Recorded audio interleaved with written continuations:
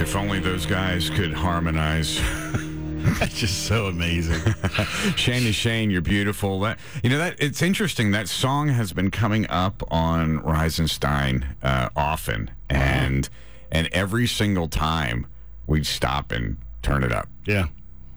That's how when Phil Wickham first did that song, I just stop all the time and just listen over and over and over for years. Powerful song. It is the Reisenstein Show. Good morning. It's the Day of Atonement tonight at midnight. At sundown. In America. Yeah, at sundown. And Ray Haynes is in teaching on Yom Kippur. In Israel, it'll be the Day of Atonement in about 3 or 4 hours. Way ahead. In a few days, it's going to be Victory Partner Days. And when you're listening to things like Ray's teachings, you're not going to get this anywhere else. Yeah.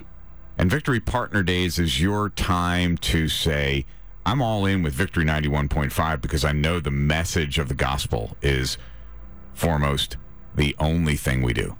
That is, whether it's a song or a prayer time or a teaching time or even hearing a crazy couple in the morning just having fun, talking about marriage. Whatever. Something to laugh out loud to. Whatever that is, it is all to present the gospel.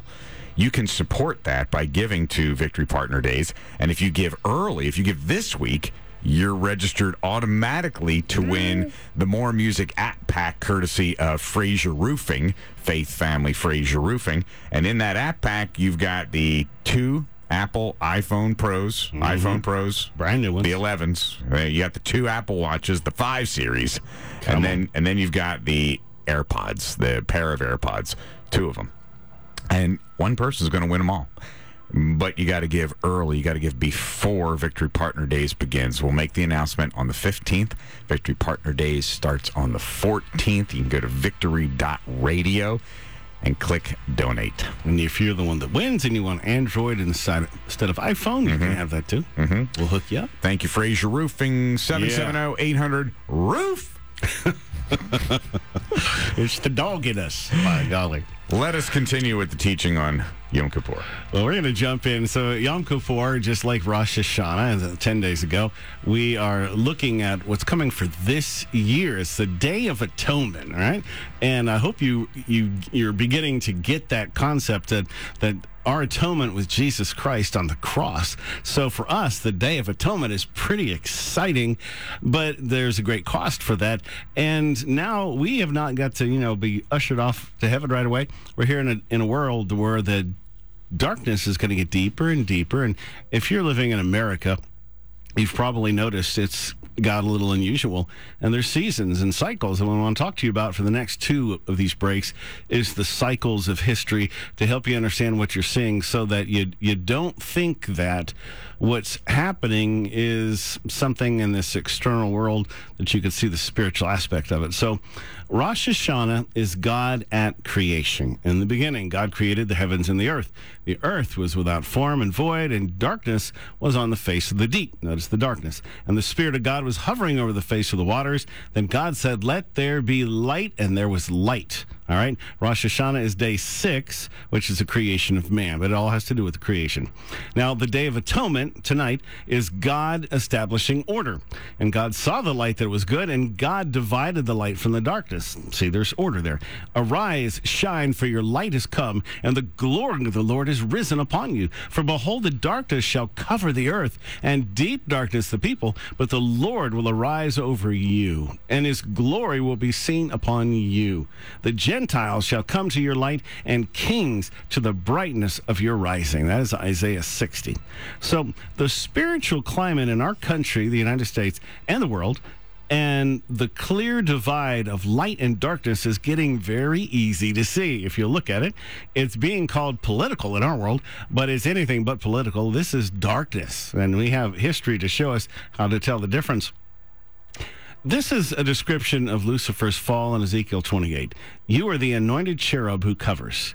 You are perfect in your ways from the day you were created till iniquity was found in you. You became filled with violence within. You corrupted your wisdom for the sake of your splendor and defiled your sanctuaries by the multitude of your iniquities. You have become a horror, Now, I've summed that up over a bunch of verses. Those are the highlights of it. And Matthew 22, then the king said to the servants, bind him hand and foot, take him away, cast him into outer darkness. There will be weeping and gnashing of teeth. So what I want to talk to you about this outer darkness, this deep darkness, and all that comes, and of course, right back to Lucifer there. What is it that defines the presence of these Lucifer, other fallen angels and demons? How do we know when we're looking at that? Because it's not just sin, it's iniquity is found in you. It's corruption, debauchery, depravity, immorality. That's the definition of iniquity. It's a violent pursuit of evil, filled with violence within. It's hatred and rage without logic. It's an agenda to defile authority and terrify. He corrupted his wisdom for the sake of your splendor. That's what trying to attach these things. It's life, thoughts, emotions, passions, all trapped in darkness. So you defiled your sanctuaries by the multitude of your iniquities. You've become a horror. So you can sum it up as the thief does not come except to steal, to kill, and destroy. He's got no other purpose. If he's there, that's what he's doing. So demons no longer resemble their old angelic selves. They can appear as angels of light, but they are defiled in darkness, corrupted, and in agony. Likewise, when they possess or oppress us, we can take on that same nature, especially those qualities, the confusion and disorientation from darkness, the agonize and even weeping about temporal things, and the anger and the rage of gnashing teeth. You know you're under attack when that happens, unless you don't know Jesus, in which case you may not even be aware. Mm-hmm. Around the world and here in America, we experience these kind of cycles of deep darkness about every 50 to 60 years. Nothing new what's going on today. Satan's agenda is chiefly toward Israel. Since America is the chief defender of Israel and was founded as a Christian nation and profoundly impacts the world daily, we're, I think, kind of next in line there. Likewise, England is up at the top of his targets because they were the chief power in the century before us, and they've spearheaded and fought to reestablish the nation of Israel back in 1947. So you can watch these three nations and watch how they're interconnected a lot of times to see what darkness is doing in the world. So for the last few years, these qualities have marked America, especially the media and Washington, D.C. In England, you've seen Brexit, polarized politics, greater authority of Islam. In Israel, so far, they've had 2 elections and no ability to form a government. So you can see darkness is at work there, right? So, and what you're seeing is hatred and rage without logic, an agenda to defile authority and terrify. You'll see that in all 3 nations right now. The sole passion to kill, to steal, and destroy. And life's thoughts, emotions, and passions all trapped in darkness.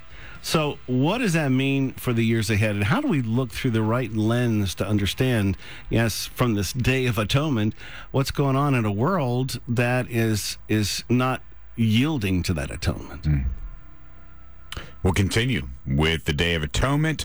Ray Haynes teaching on this. It's all available on the More Music app, which is free. Download it in your app store. It's really, really cool. And it says to all your friends that you've got something special.